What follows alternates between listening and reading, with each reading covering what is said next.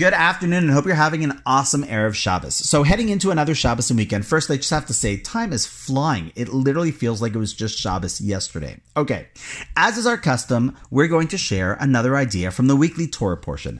This week's Parsha being Parshas Korach.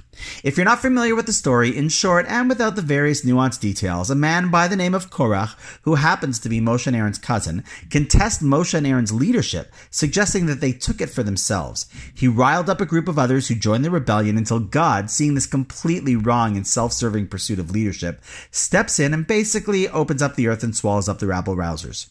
However, the story, while cool, doesn't stop there. All of the other 11 tribes apparently were swayed by Korach and continue to try and see if perhaps their tribe should be the ones to take the place of leadership of Levim and Kohanim.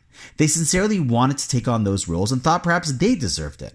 Rather than ending this contest of leadership using the same or similar tactics as he used with Korach, in this case Hashem told every tribe to bring forward a wooden staff, and whichever staffs would sprout blossoms would confirm that its owners are the chosen tribe. So they did, and so it was that only the staff from the tribe of Levi sprouted. End of story. But the question I once heard asked was, why if both Korach and the other tribes were contesting the leadership, did God choose two different, very different ways of showing who is truly the winner in the argument? In one situation, the entire rebellious crew is swallowed alive, and in the other, some staffs simply don't sprout, and they go home losers, but very much still alive and intact. Great question, right? So I heard a beautiful answer. See, sometimes in life there are people who contest leadership or try to assume the role that others play, but their desire is motivated by destructive forces, such as the need for kavod, honor, or jealousy of others. Those type of motivations are never legitimate and simply cannot be accepted or even tolerated. They must be shut down. However, other times in life, people contest others' leadership or opinions, but it comes from a sincere desire and a good place, the desire for everyone to win. So what do you do in that situation? Simple.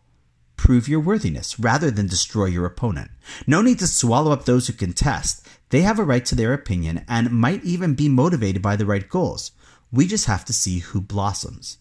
I often find it upsetting, especially in our days, that in so many areas we're told that one person, company, or candidate is better than the other by showing us what's wrong with the other, by trying to destroy them, their reputation, or credibility through smear campaigns and belittling. But that is not really how we are meant to fight or prove ourselves. If we believe that we are right for the job, the role, the position, then we just have to work on making ourselves blossom. That is perhaps the message that God is teaching with this final story to the whole drama. You want to know who is meant to blossom and flourish? Simply see who blossoms and flourishes. Our Jewish sages teach that the way to really fight is with a shield, not a sword. What does that mean? It means exactly this idea. If a person wants to see which opinion is correct, who has the right idea, don't spend your time attempting to win by attacking the other. Just protect your opinion and viewpoint and show why it is clearly correct.